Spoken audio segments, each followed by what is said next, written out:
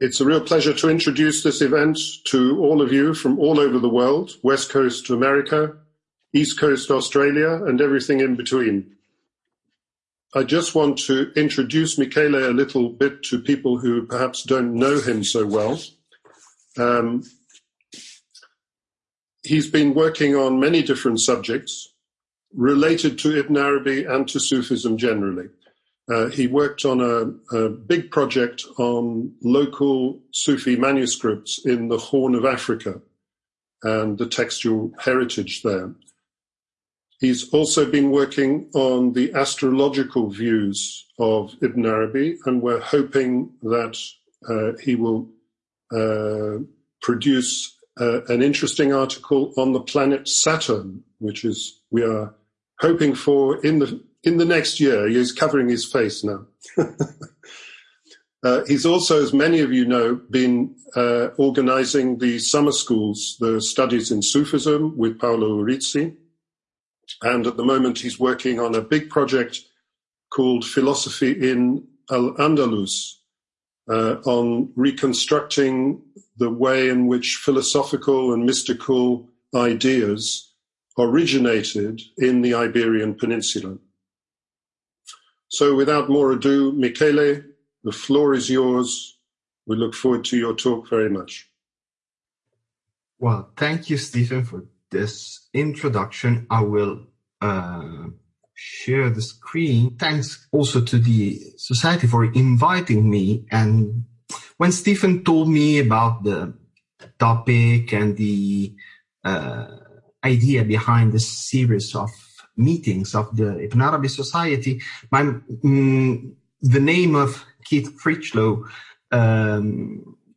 instantly came to my mind, as during my years as a university student, I remember a number of events that appeared as turning points in my learning path. At the very moment they were happening. I imagine this is quite familiar to all of you. And this is what happened with this page you're seeing now. It is from Islamic Patterns of Keith Critchlow's. And I came across this book while I was in Cairo, studying at the library of the American University there. And I was preparing my dissertation on the notion of instant in philosophy and Sufism for the University of Napoli. I took a moment to pause and started browsing books of Islamic art. I opened Islamic Patterns, and the very first page struck me as fully black with this single dot at the center of it.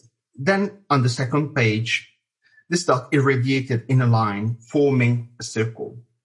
These images that you're watching now instantly clarified me some of the ideas that I had read about time in the previous weeks, which had remained a bit blurred in my mind as I was trying to articulate ideas and time in awfully clear Italian words. But the relation between time and geometry is not as immediate as it can appear when something is suddenly clear. So let us start with some quotations from the Book of the 24 Philosophers. First is God, the sphere, which has as many circumferences as points. And this is how you will see during the presentation some pictures taken from Islamic Patterns without any explanation, but as just illustrations to what I'm saying, and that the correspondence between what I'm saying and images will appear clear to you. Then the second quotation from the Book of the 24 Philosophers: God, an infinite sphere, whose center is everywhere and whose circumference is nowhere. And then God, the only one for which whatever belongs to time is always present. The first two quotations are clearly intertwined, as every point in its in this imaginal space is the center of a sphere, which includes innumerable circumferences and spheres. The third can be read as a corollary of the others. If the instant is a dot, and this dot is the center of a sphere, then each sphere contains instants which are present as the one at the center. This phantasmagoric, that is a haiku, drives mind to perplexity, hayra, is just one of the possible descriptions of the reality of time and, more precisely, of the eternal presence of the instant. Before delving deep into Akbarian doctrines of time, I think a quick roundup about the terminology of the Arabic terminology related to time is necessary. The nature of some terms and to the necessity of defining the ways in which I will use them during our discussion. A large part of the discussion will be based on well-known works of Ibn Arabi, like the Futuhat al-Makkiyya, Kitab al-Azal, and here we have Maurizio Marconi, who translated the Kitab al-Azal in Italian. I will also introduce some quotations from another work, pseudo Ibn Arabi's Risalat al-Waqt wa al-An. This is an Akbarian treatise, often attributed to Ibn Arabi, and it deals with this spiritual realization of the Salik, the spiritual wayfarer, seen from the point of view of time. This title does not appear among those identified by Osman Yahya. The only one that may be considered similar is the Repertoire Général 213, Kitab al-Hal wal-Maqam wal-Waqt, reported also in the Fihrist. The only manuscript copy is in Baghdad in a majmu'ah of 103 folios. It has been copied in 983, 1575, and it appears to be a quite later text, if related to Ibn Arabi. This manuscript served for the only edition we have by Qasim Muhammad Abbas in 2004, then republished by Dar al-Kutub al-Ilmiya with other epistles in the collection Al-Risala al-Wujudiyya. It is noteworthy that the collection of epistles, the manuscript collection in which this Risalat al-Waqt wal-An is found, includes both the Ijaza to Malik al-Muzaffar and Ibn Arabi's own Fihrist, together with other works of dubious attribution, like Manhaj al-Bayan li Ahl al-Ridwan. So this attests for a phenomenon of misattribution of later, maybe anonymous work circulating among Sufis to well-known figures like Ibn Arabi. Despite all these doubts regarding the attribution to Ibn Arabi, this very short epistle, it is just 2 manuscript folios, expresses a doctrine of time and spiritual realization that is compatible with the one the Sheikh Al-Akbar presented in his own works. Considering that, despite a couple of mentions by Muhammad al-Hajj Yusuf, this epistle has not been considered up to now by Western scholarship, but if you have notices of works based on this epistle, please tell me. I will present you some excerpts compared to what we find in the Kitab al-Azal and the Futuhat. The epistle begins with a significant assertion on time. Know, O brother, may God sustain you and give you prosperity through his solicitude. Be ye praised and glorified, that the nodal point, madar, of the way of the people of God, that is the most eminent of the Sufis who have reached God Most High, about the hifz of the instant and what its disposition, hukm, and its decree, marsum, consist of. This is the instant which in technical terms istilah of the Sufis speak of. It is among the most subtle and obscure aspects of the doctrine, of which only those assisted by light of pure intuition, al-basira al-qudsiyya, are aware, as well as those capable of reaching the Most High presence and the divine reality. The importance of the doctrine of the instant is thus appears to be thus essential, and its terminology and metaphysical implications should be clarified as much as possible. Taking as a point of departure traditional sources, so the Quran, Hadith, Akhbar, it is not easy to trace an univocal lexicon for two reasons. The first is the presence of words of possible person origin, abad, eternity ex parte post azal, eternity a parte ante, and zaman, time, that do not recur in the Quran as names. The second, more important, is that the structure of the Arabic temporal lexicon has a surprising fluidity. In the same word, like heen, can indicate an instant or a period of exactly 6 months, or another word may at the same time indicate eternity, time as a concept, and again a period of 6 months, and this is dahr. From a theological point of view, the Ash'arite atomistic views on time are defined by Massignon with the poetic expression of Milky Way of instants. In this atomistic view, the correspondence between two events, one known and the other not, would not allow an absolute determination of the position of an event in time. Two independent and concomitant events could not logically fix each other in time, as the universe is under the process of a constant renewal in every instant. This succession of events appears to be thence delusional. A reflection of this idea can also be seen in Fakhruddin al-Razi's assertion. Note that what gives the existence of time, al-mawjud min al-zaman, is something invisible, which with its flow produces time, which is none other than the instant called an sayal, a flowing instant.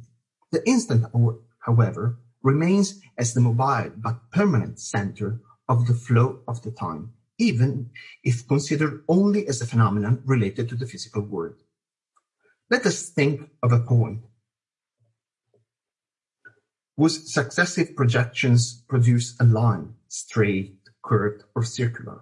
Tracing this line, that of Zaman, we find three main directions of the movement. The first, more immediate, is that of the same line of time, which moves in the two verses of past and future. The same line has a further dimension in itself, that of the present moment. And finally, there are also supratemporal and non-temporal dimensions of the various forms of the eternity, which are commonly imagined as the ideal beginning and end of the line. This linear view of time, which is the most familiar to most of us, not only contradicts Ash'arite theories, but it is also difficult to be linguistically represented in Arabic.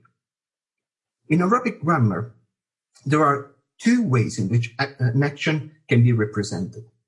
The perfect past, al-madi, which contains the actions already performed, and the imperfect, al-mudari', which includes acts not yet completed or to be performed. In this subdivision, the past and the future are only categories constructed on the basis of whether something has been completed or not. This constitutes the true yardstick of temporal judgment. An action begun in the past, but not yet finished, is still present, still in progress, imperfect, and therefore uncertain. Time measurement is based, according to Ibn Arabi and also to Aristotelian philosophers, on the comparison with celestial events. So we go back to the Ash'arite views, but with a different flavor, which are considered certain or known according to a procedure that mirrors that of the Hukama. Ibn Arabi himself in the Kitab al-Azal clearly says that day and night, al-Nahar wal-Layl, are determined by the motion of the sun with respect to the earth, while the day of 24 hours should be calculated according to the motion of the sky of the fixed stars. This approach is also reflected in the ritual dimension of Islam. Considering the 5 daily prayers, for example, the miqat is the time interval in which the act is considered valid.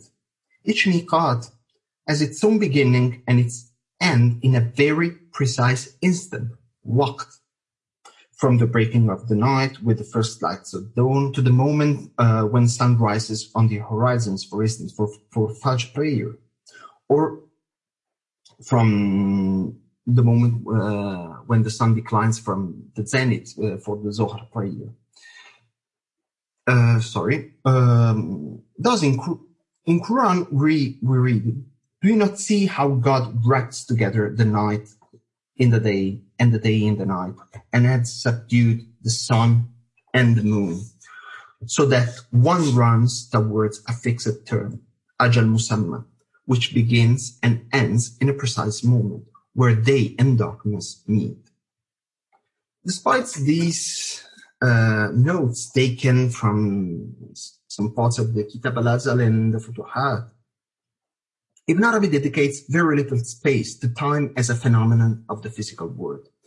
According to him, the rotation of the sky of the zodiac, Falak al-Buruj, indicates the day, Yawm, whose fixed duration is 24 hours. The possibility for a man to feel this cycle is given by the comparison with the sky of the fixed stars, the second sphere. This is, according to the ancient Arabs and also to Arab philosophers, the measure of a day, Yawm. We can perceive the movement of the heavens to the comparison with the sky of the fixed stars, al-Kawakib al-Thabita. But it is only with the creation of the sun in the fourth of these heavens that the day originates as composed of day and night, which alternate, mutually varying their duration. This composition is subsequent to the creation of the day, al-Yawm itself, since this originates only in the rotation of the sky of the zodiac, the first created. Thus, the creation of the heavens and the heart and what is between them did not take place in 6 days of the sun or 6 nights, but in 6 days, Sitta Ayyam, as they originated from the rotation of the first heaven.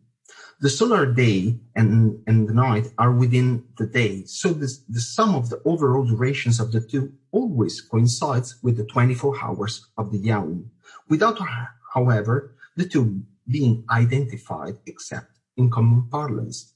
So here we see Ibn Arabi using the same epistemological framework both of philosophers and of ancient Arabs.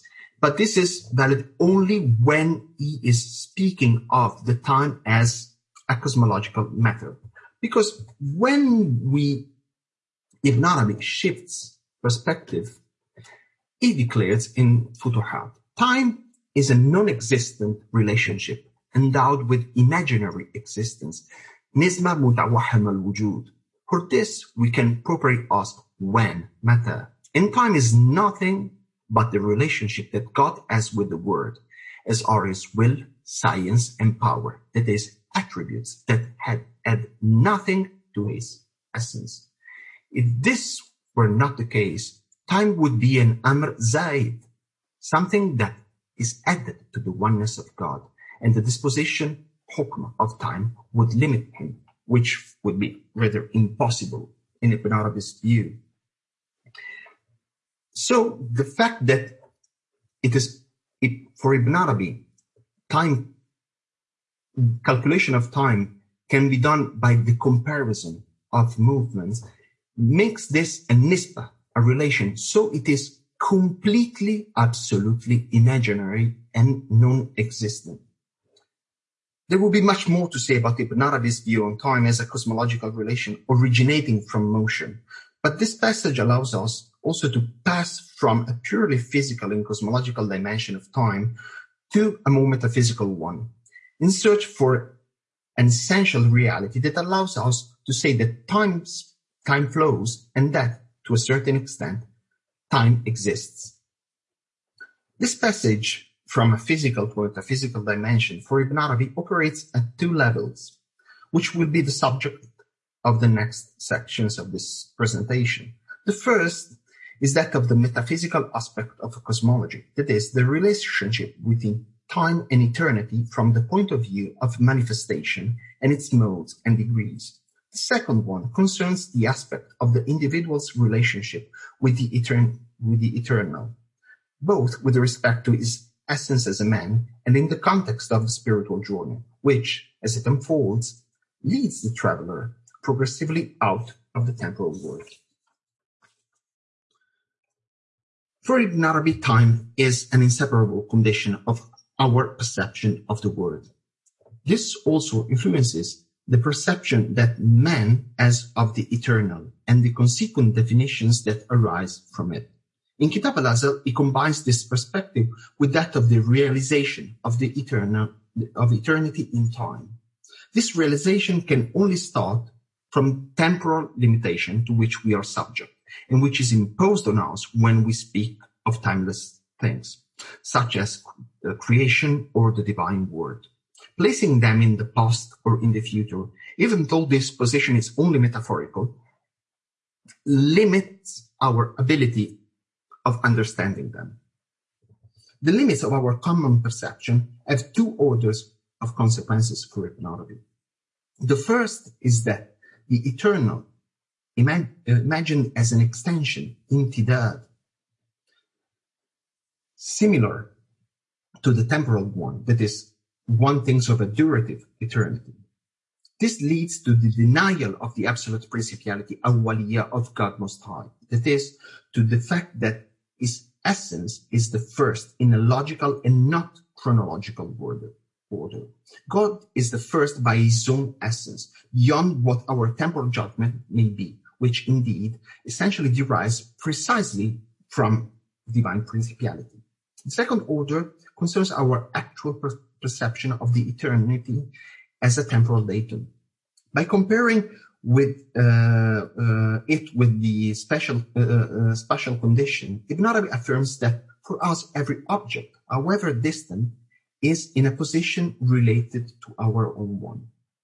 On the other hand, from the point of view of God and of the knowledge that God has of us, we are not in any location.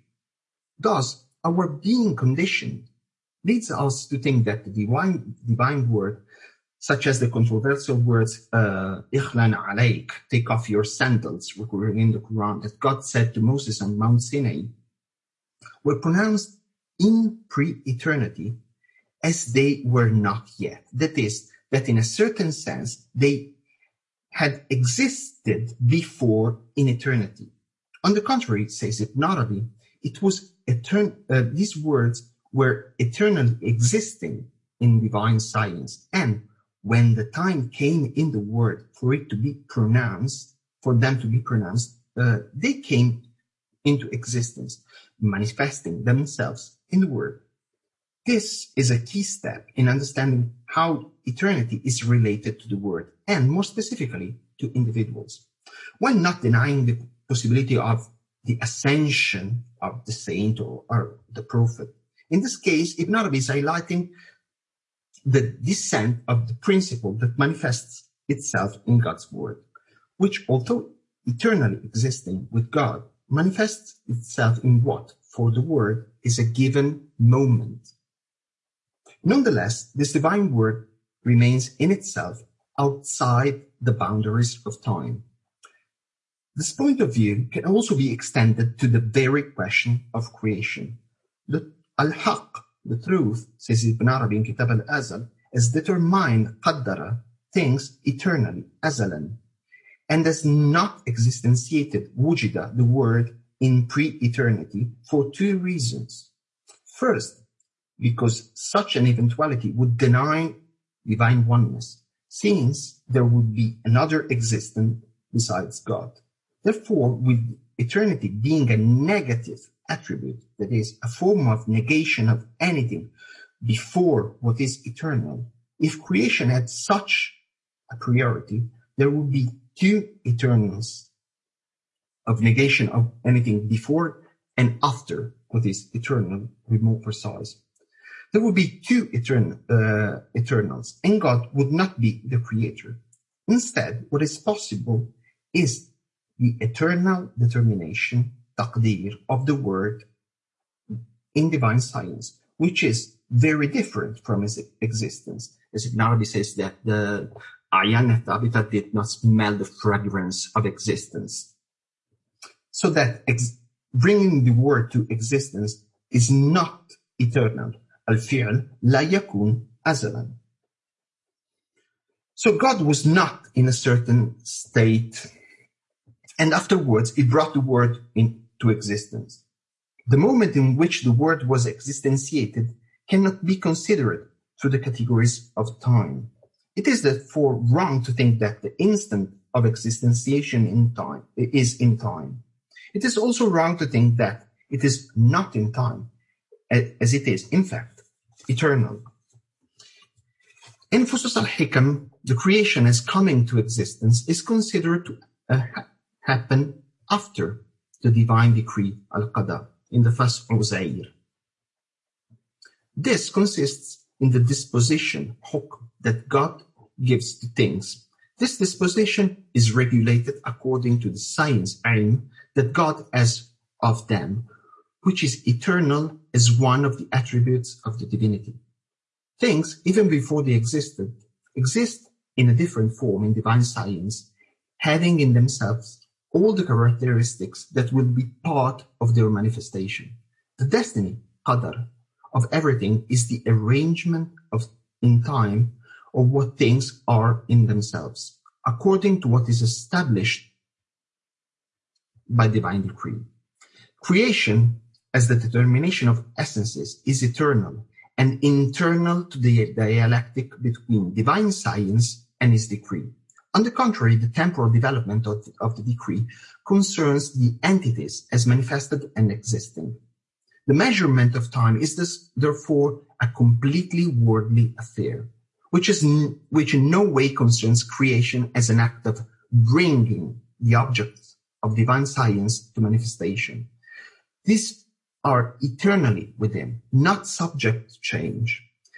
The creative act as the gift of existence stands completely outside of any temporal evaluation, not linked to the categories of before or after, or to eternity as duration.